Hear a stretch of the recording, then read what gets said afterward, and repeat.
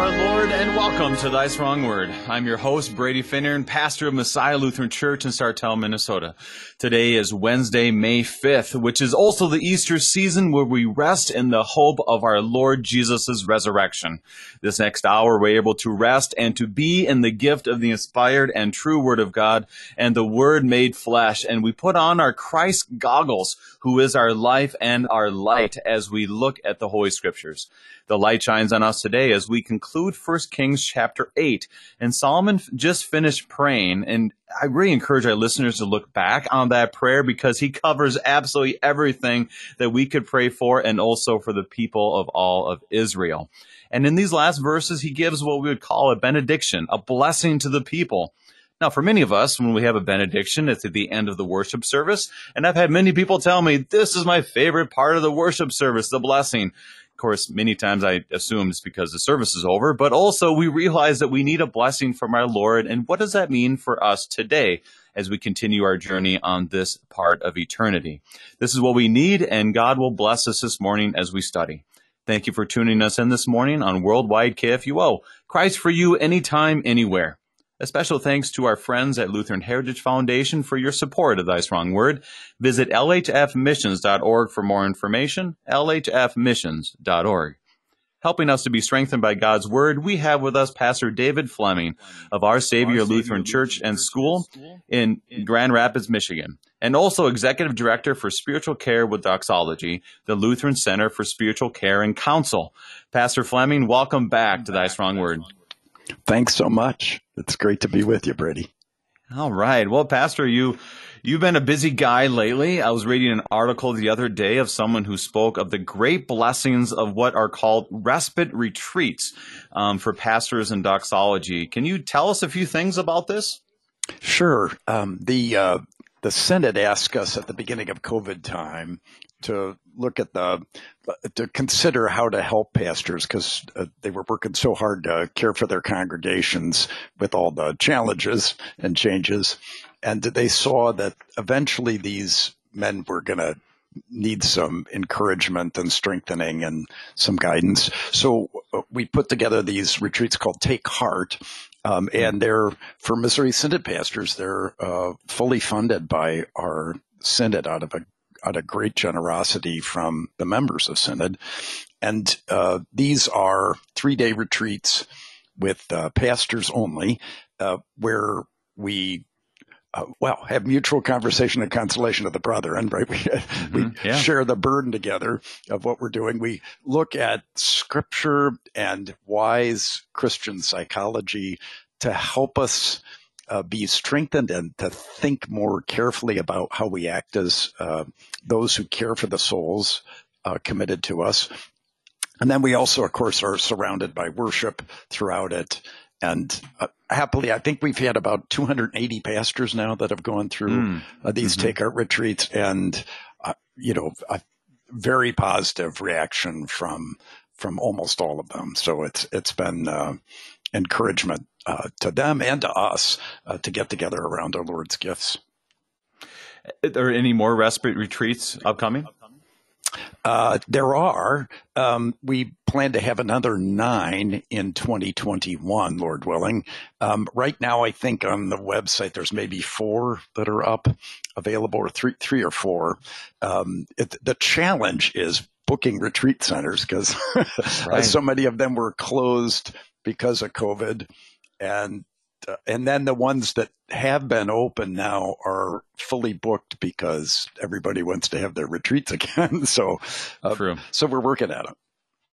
Well, what a joy that is. And my encouragement is for pastors who are LCMS pastors who are struggling because it is very easy right now to get lonely, and the stress of the world is on your shoulders because now, how do you say, we're kind of going back into normal. That, a year ago, it's kind of like, okay, some things were shut down, but now as we slowly come back, it can get overwhelming because now not only do you have everything you used to have, but you have the technology, you got everything else on your plate. So an encouragement to our lay leaders and everyone else to encourage your pastors to look into this as an opportunity, and also other doxology programs, in order for you to be strengthened, as you said so well, Pastor, with the Lord's gifts, and sharpen our focus as the curate, or what do you call it, the Seelsorger, pastor, curate of souls. I'm sorry, I'm not thinking straight this morning. Well, they're related, aren't they? They're kind of the same thing, right? Yeah. Just two different languages. Yeah. Sounds good. All right. Well, Pastor, we're here to study 1 Kings chapter 8. And so can you ask the Lord's blessing on our time and lift it up in prayer? Certainly. Gracious Heavenly Father, we thank you for your abundant mercy in hearing the prayer of Solomon for the blessing of the temple and the reception of the prayers of the people in all manner of circumstances. And we thank you also for the deliverance of blessing. We pray, Father, in repentance that we have not lived up to your commands and statutes and have failed you repeatedly. Forgive us for the sake of Christ, and give us Christ's blessing as our great high priest and king, that we may live under you in joy and peace, receiving your Holy Spirit always, that we may delight in your word and truth, and shine this forth to a very dark and troubled world. All this we pray in Jesus' name. He lives and reigns with you and the Holy Spirit, one God, now and forever. Amen. Amen. As we look at today's text, when we get to the end of chapter 8, one thing that I've really been fascinated by is how the prayer right before this is, I find it to be one of the hidden gems in 1 Kings that I've read I've read 1 Kings, obviously, but here you had this wonderful prayer where he's praying like we talk in the catechism, that Lord, if this happens, lead this. When this happens, do this. And we know that although God will do what he's going to do without our prayer, but we pray that it may be done among us also. So any thoughts as we lead up here to this benediction of the prayer or previous chapters that will help us get started this morning? Well, I think you summarized it very nicely, Pastor Finner. This is it's a prayer that covers the waterfront. It's clear from what's coming up in chapter 9, which is like tomorrow, I imagine, that God accepted this prayer and accepted these requests. That the whole point of having the temple was for there to be a place for God to distribute his holiness and gifts to his people, and to hear their cries to him in every matter of need. And for this, not only for his people Israel, but for all of us Gentiles too, that this would be for all the nations to be able to access God and do business with him. He'd take our sins from us and give us his holiness. He'd hear our cries and pleas for mercy, and he'd answer with mercy. It reminds you, doesn't it, of what a great gift we're given at our congregations when they gather around our Lord's gifts, that he's distributing his holiness and he's hearing our pleas to him, right? Our prayers, and then answering with abundant mercy and kindness to us in the midst of our challenges. Absolutely. And he speaks that way, and he just said, you cannot be held back. You can't be contained into a building before whatever, but God by his mercy and grace did put himself in that building. And so people would know that this is the place. And I love how you said these Gentiles, which are you and I, and for many of us, in verses 41 through 43, it talks about that also the foreigners, that when they come, Lord, may they know the name by which this building is for. And brought a whole understanding, and Pastor Parviz yesterday brought it up so well, that Jerusalem was a central place in all of that land at that time. And so people would be passing by, and they prayed, this message is for you foreigners as well, that Lord Yahweh is your God as well. And that's a great reminder for us that this is not something that just came upon with Jesus, but it always has been the plan for our Lord to save all nations and all people, as we know now by the blood of Christ. Other thoughts you have?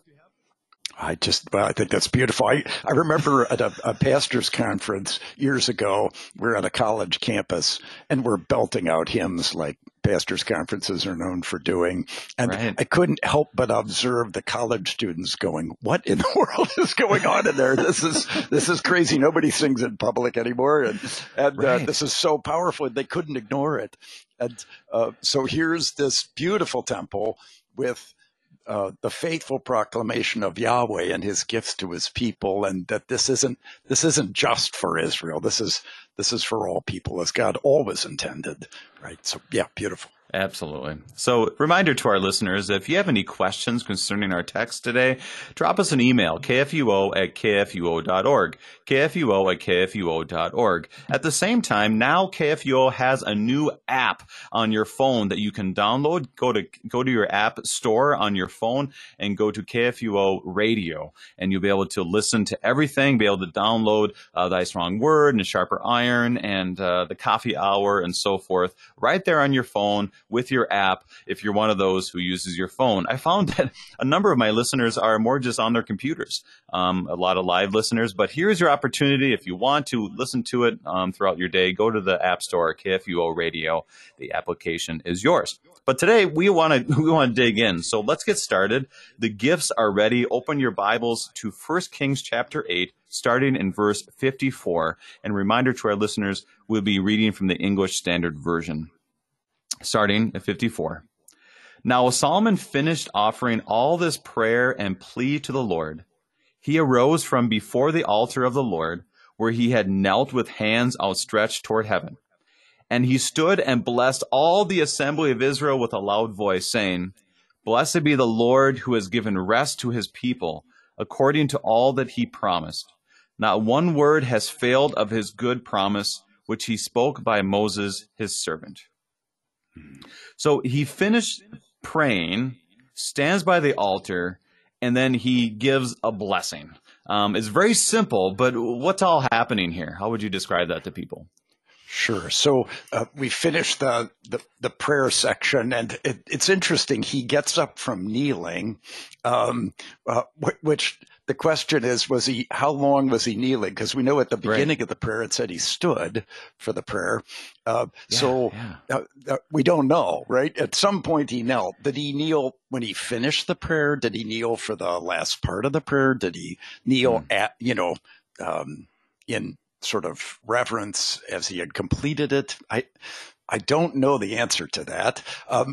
What it is powerful, though, isn't it? When the king kneels before the temple, before the altar specifically here, which is the place where the holiness is distributed from, right? So, so he the all kind of, in a way, earthly powerful king acknowledges that he's a mere servant of the true powerful one, and that he's begging. This is all begging, right? He doesn't have any right to demand these things, which Luther will talk that way too, right? That prayer is begging, that we're asking, we're not demanding. We can't. We're humble before him. He's our gracious God. So he finishes that and then moves on to the blessing. So this does sort of follow the divine service, doesn't it? Right? I mean, we as part of the Sunday service, we have prayers. We end with prayer, and then after the prayer, then the pastor blesses the people. And so Solomon does that here, and he does it with a loud voice, blessing all the assembly. And this has got to be a pretty good sized group, given what we're going to hear about the number of sacrifices right at the end of this chapter. And all that are, we're maybe 100,000 people, whatever. I don't know. But he blesses them all with this loud voice, and blesses them by blessing the Lord. Isn't that fascinating? Right. So, and indeed, how do we close our services but by speaking God's name on his people, like God told Moses to tell Aaron to do, And with the speaking of his name on the people are being blessed, right? So, and I love what he says here. I mean, it's kind of fascinating. Blessed be the Lord who has given rest to his people, Israel. So now we've settled. We're not at war, right? We got Jerusalem established. We've been at such peace now. David had to fight all the time. Now we're done with that, and we're able to build this temple. And he's done this according to all that he had promised. Now, what you can't see in the English is something beautiful going on here in the Hebrew, which is that word promised is the Hebrew word dabar. And then not one word, that word is dabar, has failed of all his good promise. That word promise is dabar, which he spoke, dabar. Okay. So, so you've got this same word 4 different times, twice in its verb form, promised and spoke is the way the ESV translates this, and twice in its noun form, word, and it's translated word in the first case here by the ESV, and then promise in the second place. Now, this word dabar is fascinating. It's the word God used when he gave the 10 Commandments. It says, and God spoke all these dabarim, saying, I am the Lord your God who brought you out of Egypt, right? You shall have no other gods before me, and so forth.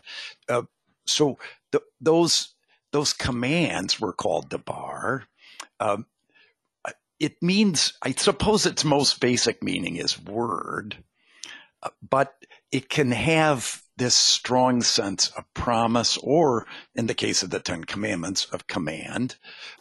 But what's beautiful here is Solomon is saying, look, God promised, he said this thing, that he was going to let us have this, and he was going to give peace to Israel and rest.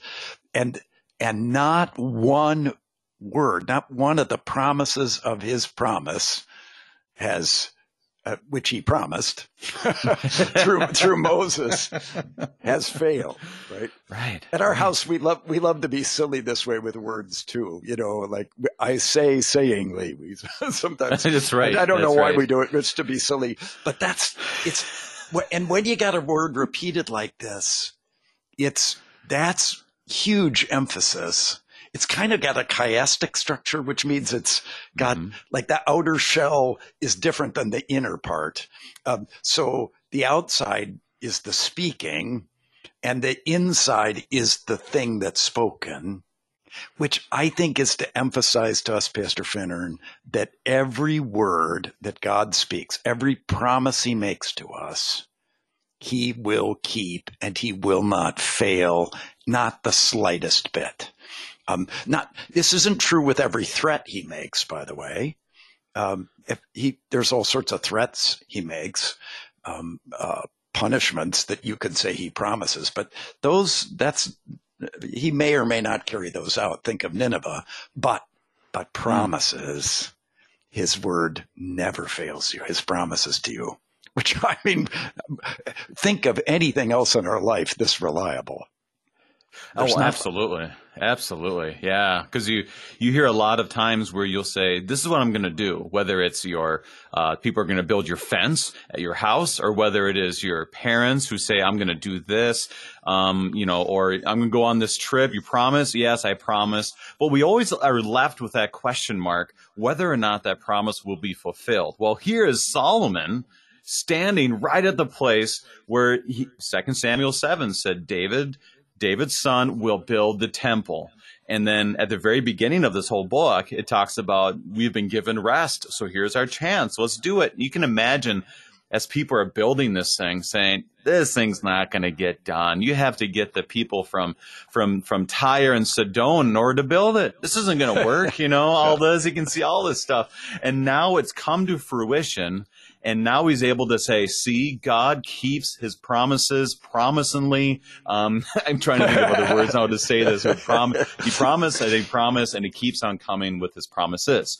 And so that's a wonderful way to say it. And it connected to the word, which really points us to the truth we have too, is that what God says, he does. The promise of a Messiah, the promise of him coming back, the promise of salvation being a free and gracious gift on account of Christ. All this is true, and it's free, and it's absolutely yours. So that's a great connection. We could almost be done now. I think we got the whole thing figured out. What do you think?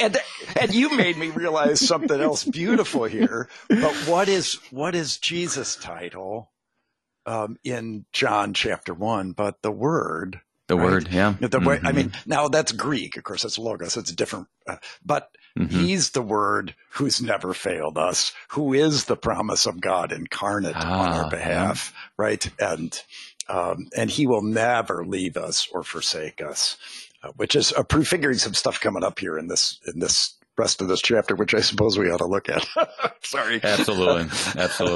I do want to touch on this because he gives what we call a benediction, and you alluded to this and you spoke to it briefly. And as I mentioned in my introduction, what is the power of a blessing? Because we talk a lot, as I've been part of doxology and ministry and at churches, is that there's a power in blessing people. Obviously, you put the Lord's name on individuals, but why is it so powerful that Solomon, as everything's concluded, gives this blessing for the people? I'm just trying to think of that for today's context and also what he was doing there. Why is that so important?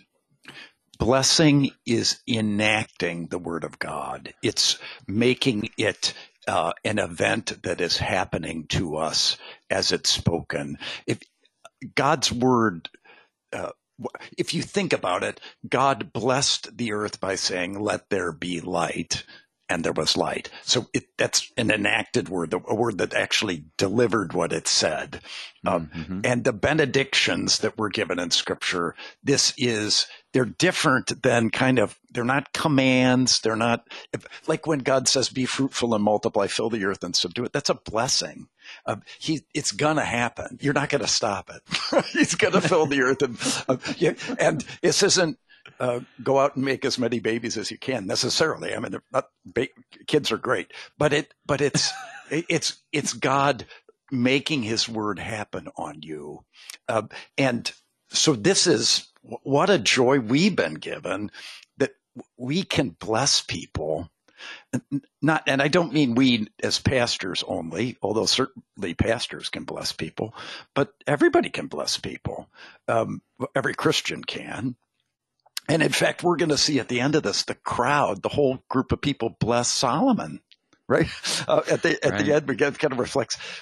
So we take the word of God, the promises in the word of God, and apply them to a person. I know Dr. John Kleinig, who's a dear friend of ours, and by ours, I mean you and me, Pastor. Absolutely. He, at funerals, before the funeral, will bless the mourners and say, "Blessed are put his hand on their forehead. Blessed are those who mourn, for they shall be comforted." Right. And so he applies the blessing right there with the very words of Jesus. And in the name of the Father and of the Son and of the Holy Spirit, putting God's name on that poor mourning person with the confidence that God is going to bring them comfort. And this would be go ahead, keep going. Well, that's fine. So this also goes to something else we're going to look at in this reading, which is the idea of there are offices or authorized ways of blessing.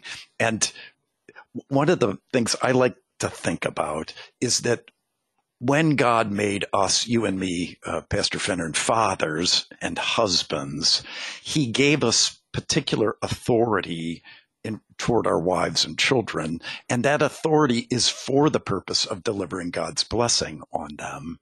So it's very powerful to bless your wife and to bless your children. They can bless us back too, of course, but we ought to always be the one beginning this, right? Delivering our Lord's blessing. So my son-in-law who lives in Texas, his 3-year-old, when they're finishing their prayers in the evening before they go to bed, she falls on her knees before her dad and says, "Papa, bless me." And he blesses her in God's name. Well, and there's various times where you'll see this, I want to say, in movies and other situations. For example, in one of the Rocky movies, he's running around with this other guy, and he sees the priest, and he yells at him, "Hey, Father, can you give me a blessing?" And he gives him a blessing right there. And sometimes it can be seen kind of as a good luck charm kind of understanding of things. And that's why we have to always make a very clear distinction, especially with your granddaughter, is just this understanding of, no, this is not like a blessing that's kind of, okay, now you're going to have kind of a good luck thing, but it's to say you are a child of God and God is pouring his grace on you. I love how you said a blessing is an enacting of the word of God upon your people. And so I just encourage, think about this to our listeners, that if you are a member of a congregation, go to your pastor and say, "Pastor, can you give me a blessing?" I think this, because that is a way of applying that word of God to you, whatever is happening, and your pastor can give that to you for the sake of enacting that blessing upon you. Any thoughts on that? As far as, what are ways that we can encourage people to receive the same thing and receive the same blessing in their own lives? Any thoughts? Yeah. So, a couple million thoughts. That's the problem. If people want to study more on this, the book Grace Upon Grace by John Kleinig, it's published by Concordia Publishing House, is absolutely outstanding. He's got a whole section on blessing there. And I'd urge you to take a look at it. I do remember, so blessing it's often people will bring up a situation they're concerned about with me, and we'll pray. We'll apply God's word and pray. But then when we add to that the actual direct blessing from God's word on them with God's name, it is there's something very helpful about that and strengthening. I remember when I was flying to Ghana to visit our Missouri Synod missionaries in West Africa to serve them as a chaplain. There was a mess up with my flight and so forth. And there was this gate attendant who was very kind to me and helpful and smoothed things over with immigration officials and everything. It was just very helpful. And I said, "What do I owe you for this great kindness?" And he said, "Bless me." And wow. So I did. And I made a nice formal blessing right there. And he was totally in tears. Which, whatever, people react or they don't. That doesn't matter, of course. But it did mean that this is touching on something, right? That there's a delivering of our Lord's gifts to people in the midst of this a challenging time we live in. And I find it's a powerful way to deal with lots of situations. Well, as we think about blessings, we need to take our break. We are studying 1 Kings chapter 8 with Pastor David Fleming, and we'll be right back.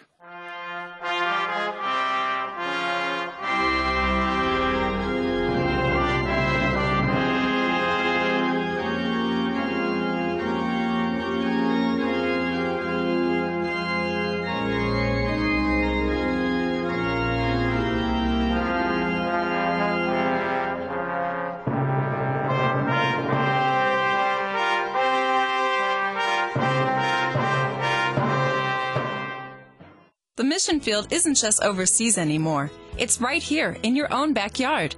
If English isn't the first language of your neighbor or friend, and you'd like to share the good news of Jesus Christ with them in their own language, contact the Lutheran Heritage Foundation at lhfmissions.org.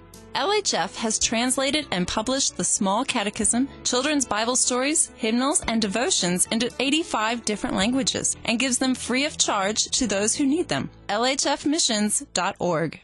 The Lutheran Church Missouri Synod, on behalf of Concordia Plan Services, Lutheran Housing Support Corporation, Concordia University System, Lutheran Church Extension Fund, the LCMS Foundation, and Corporate Synod daily reaches out to our members and partners, working together to support our local, global, and international ministries, church workers, and LCMS initiatives at large to carry the mission forward and to serve each other in love. Opportunities to serve, lcms.org/careers.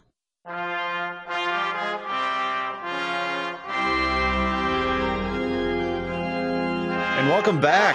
We are studying 1 Kings chapter 8 with Pastor David Fleming.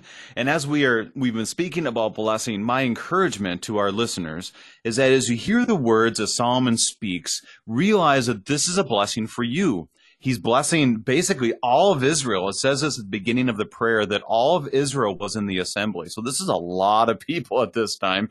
And he gives this blessing to show that this word is being enacted in their lives. At the same time, it's a promise, as he said, the promise that is promising, that is promised, that will be promised, and how it will be promised. So I don't know how to say it anymore.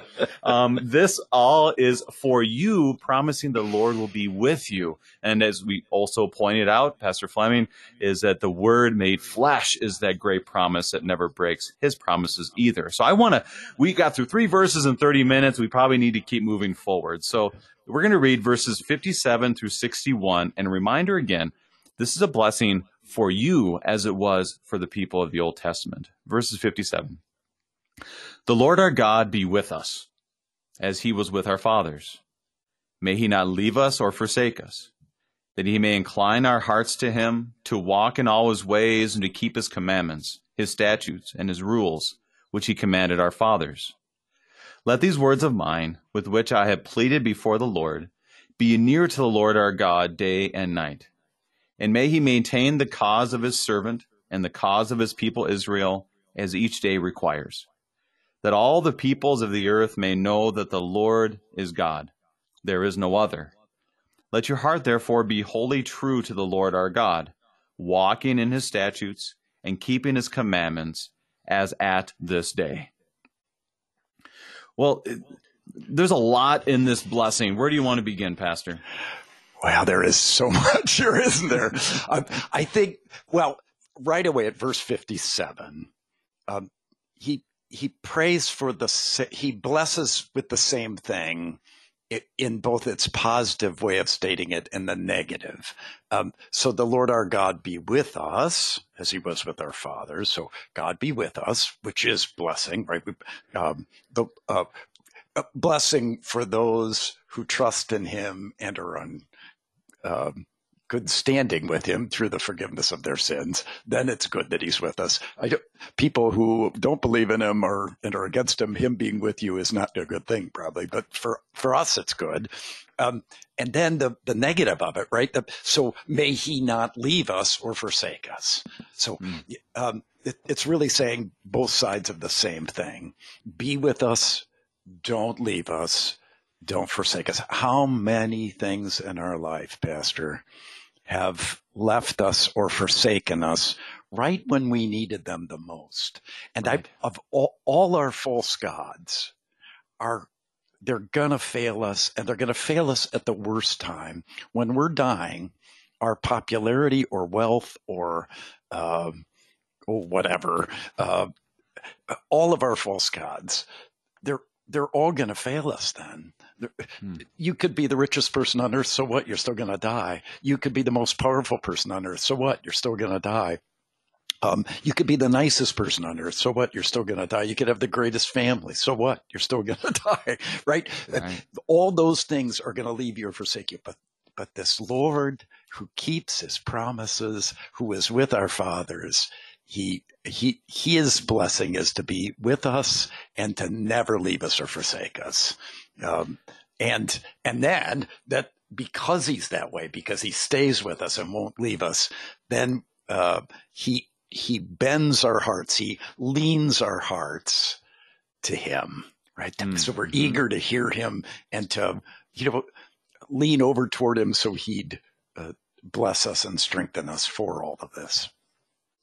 And I love, because this brings back language when Jesus appears to his disciples, the two on the road where they're about to leave and he's about to go his way. They're about to stay. They say, "Stay with us, for it is toward evening and the day is now far spent." And just that understanding that we don't want to be alone in this life. And for them, they didn't know it was necessarily Jesus, but they didn't want to be alone either. They knew this guy had something. And that's what the blessing is. We're not going to be alone. The blessing is he is going to be there. And if Jesus and the Lord is there, he turns our hearts back to him, which who better to incline our hearts towards?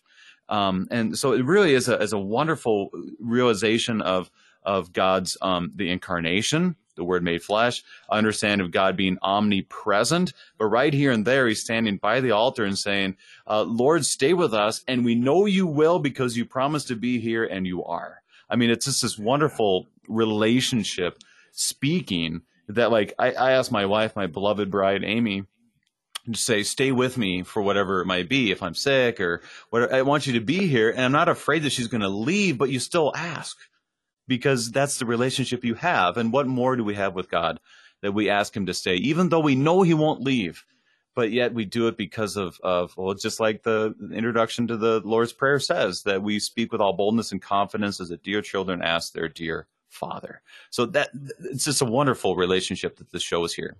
Other thoughts as we look at these verses? Yes, right. And so, yes, blessing says the same thing we've heard before, right? The Lord bless you and keep you, Lord, make his face shine upon you, be gracious to you. The Lord lift up his countenance upon you, give you peace. And just like you probably tell Amy a few times, I love you, right? That is enacted speech. I mean, that's really important for the relationship. It's not, in one sense, it's not new information, Right. but it's continuing the relationship. So Lord, and this is a blessing again. Lord, stay with us, and Lord, don't leave us or forsake us. And which is a reminder that he's doing exactly that. And by being with us, he turns our hearts to that which he's given to us in his ways, right? And in his commandments and statutes and rules. Those are fun words, actually. They're all different in the Hebrew. And they're going to come up again later, also, I believe, in chapter 9 as well. God, in responding to Solomon, is going to use these same words, actually. Right, right. So this is the one that, well, they're all kind of fascinating, because I think we tend to look at this and go, okay, 10 commandments, 10 commandments, 10 commandments. But that's not really what's going on here. There certainly are the 10 commandments in here, which are beautiful, right? They let us use God's name. They let us receive his word. They let us have him as our God. They let us have parents and children and life and all these things. But it's also the way he set up the worship of Israel and the way he authorized the deliverance of his blessing and gifts to people. That's all in these three words here. And particularly that last word, which is translated rules, that word is going to show up again and again here. It's going to be, in verse 59, where the ESV translates it, maintain the cause of his servant and the cause of his people Israel. This word is the word for judgment, like a judge announces a judgment. He makes perhaps a verdict or a directive. Judges can give directives.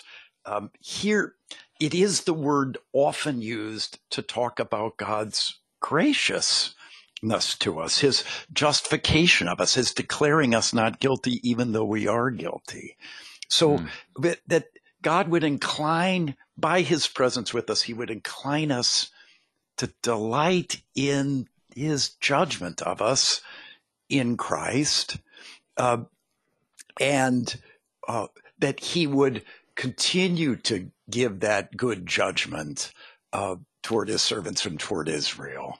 Right, that, or in this case, this is particularly Solomon, that he would sustain Solomon and he would sustain Israel And by the way, hidden in that, as each day requires in verse 59, is the word debar again, which sure.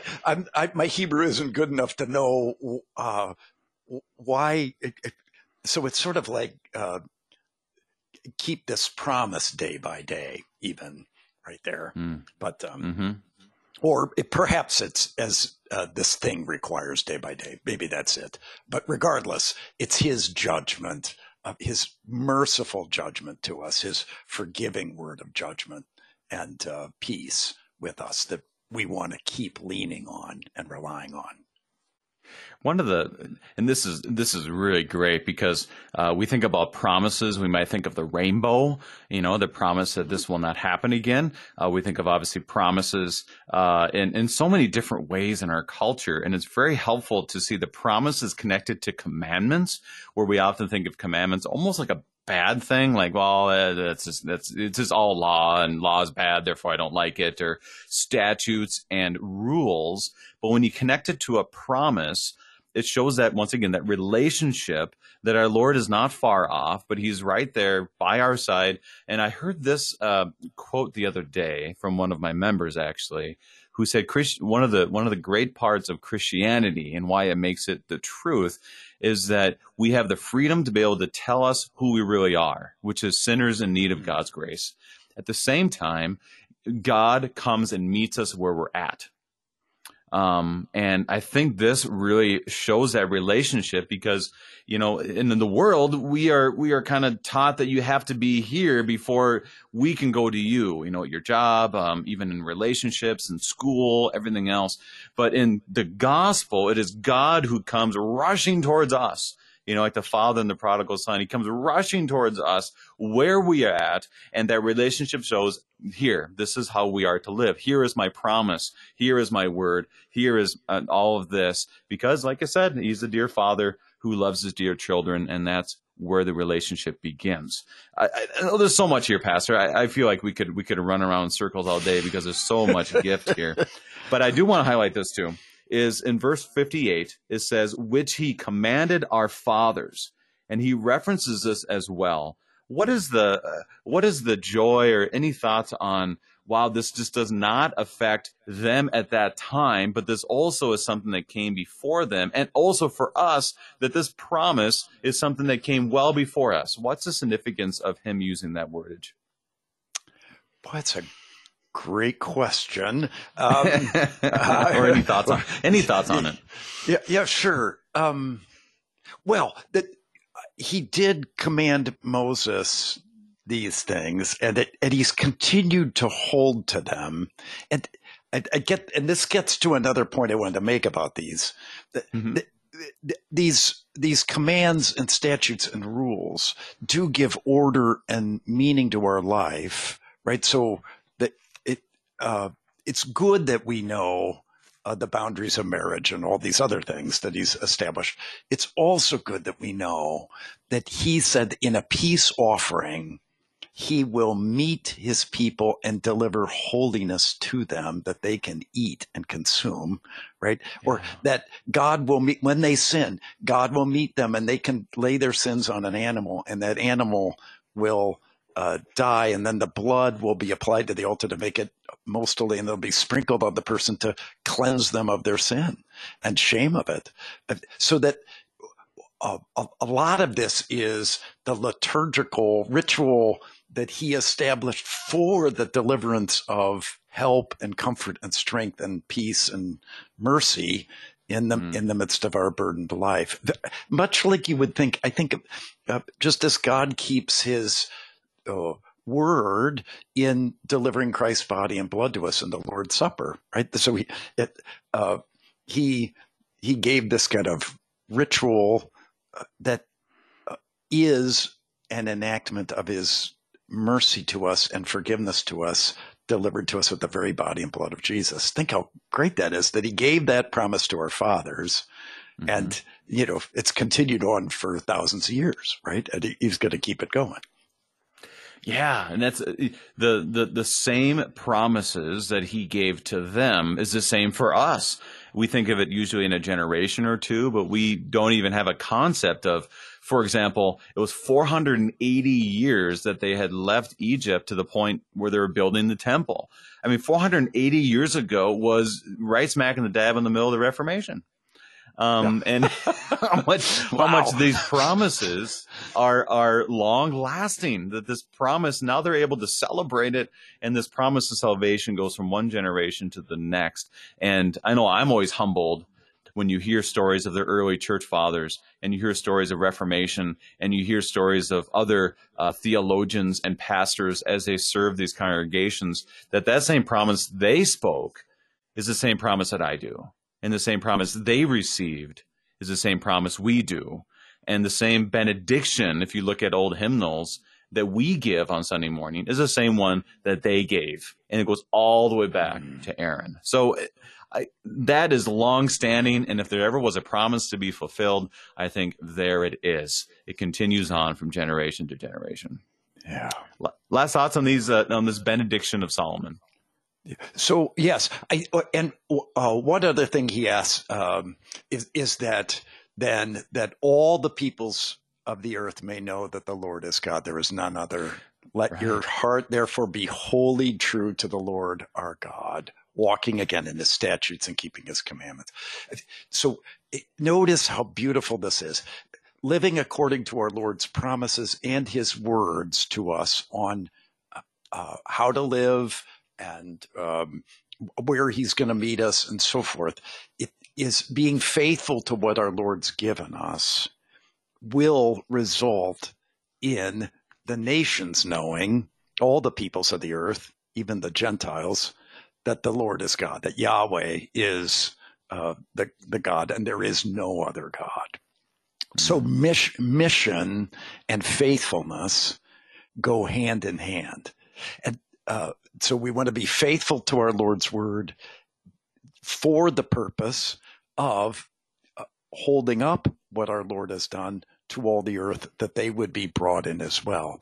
It strikes me as a fascinating parallel to what Jesus does at the end of Matthew's gospel when he says, go therefore and make disciples of all nations, baptizing them in the name of the Father and of the Son and of the Holy Spirit, and teaching them to observe all things I have commanded you, and lo, I am with you always to the end of the age. So we got God's presence there. We've got this is to all people, this is to go everywhere, and it's teaching them everything, right? It's faithfulness to what our Lord has given us. We're not going to water it down or change it. It's not even 95% of what he's given us. We're to do everything that he's given us. We're to proclaim that and teach it as we bring this out everywhere. So sometimes in the church, sadly, we get in this little fight about what's more important, faithfulness or mission, or mission or faithfulness. And, the right answer is both. So we real mission, real mission drive comes from being faithful to our Lord, and real mission happens by being faithful to our Lord's word. Absolutely. Wow. That is a great connection with verse 61 and what we commonly will call the Great Commission. Very similar language, shows the heart of the Lord to have all people believe. At the same time, someone like Solomon, and for us pastors, and to make sure that we are sent out with our Lord's blessing. And part of that is spreading the word. And that's a wonderful gift. Now, Pastor, I do have one question that came in, which I kind of want to know myself. I'm trying to figure it out, is what are we to make? This came from one of our callers. What do we make of the fact that the king is leading this worship and the sacrifices?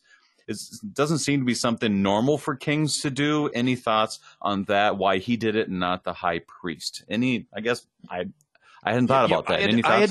I had wondered about that too, and it was one of the questions I didn't quite get fully researched beforehand. But I do have this thought. He is authorized to do it. That I think that's clear from the context. And that does remind us that Jesus does hold both offices, well, all three offices of prophet, priest, and king. Right. And you are he is both in his ascension. He is both king and now high priest interceding for us. So, and Solomon is a prefigurement of Christ, right? So, Jesus is the greater Solomon would be the way to put it. I think this is giving us a little insight into what's coming in the greater reign of Jesus, who from the cross, the beginning of his reign, the inauguration of his reign, and the inauguration of the sacrifice at the temple, the body of Jesus, breathes out his spirit in blessing in multiple ways. Father, forgive them, for they know not what they do. And then the blood and water pouring from his side, along with the spirit that he breathes out. I think that hits it right on the spot. Always looking to Jesus. So let's move on. We have about 7 minutes left and 5 verses. So we have to get it all done here. We'll go 62 through 65. Then the king and all Israel with him offered sacrifice before the Lord. Solomon offered as peace offerings to the Lord 22,000 oxen and 120,000 sheep. So the king and all the people of Israel dedicated the house of the Lord.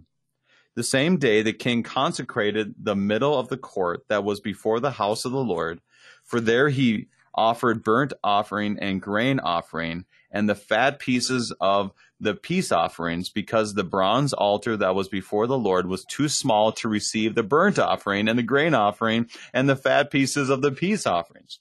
So Solomon held the feast at that time, and all Israel with him, a great assembly from Lebo Hamath and the brook of Egypt before the Lord our God for 7 days. Okay. So there's two different things going on there, right? So right.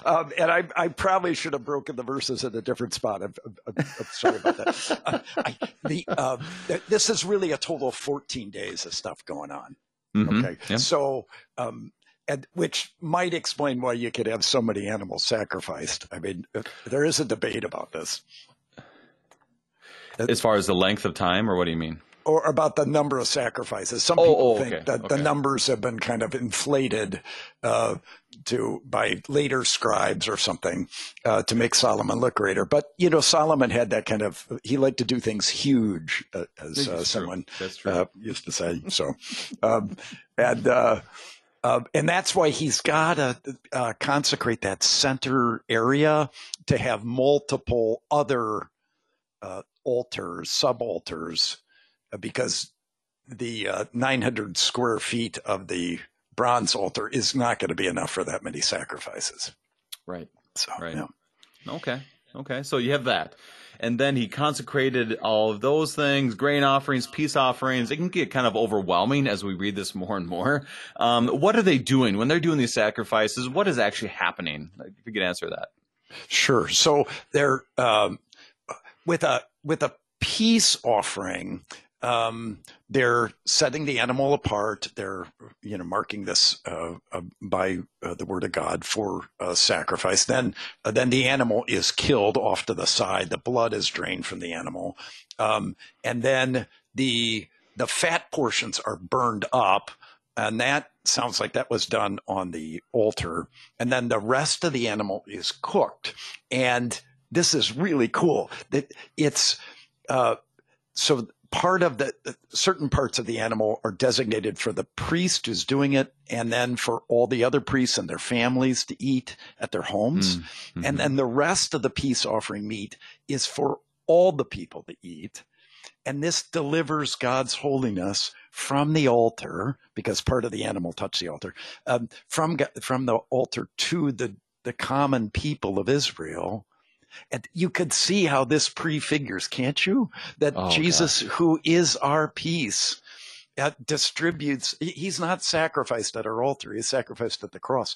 But from the altar at your church, he comes in his body and blood to distribute his holiness and his peace, right? So that we're at peace with God and we get to eat with God and are welcomed. So God takes just a kind of dumb old critter and turns it into a meal with him that delivers his holiness as you eat with him in peace in his kingdom. Mm-hmm. As you said, Solomon is the prophet, priest, and king type of language, and that points us to Christ, who continually feeds us today. And he has a feast with the people. That just sounds like a good old time for 7 days. And since we have about 3 minutes left, I'm going to read verse 66, and we will finish it and conclude our time today. Verse 66.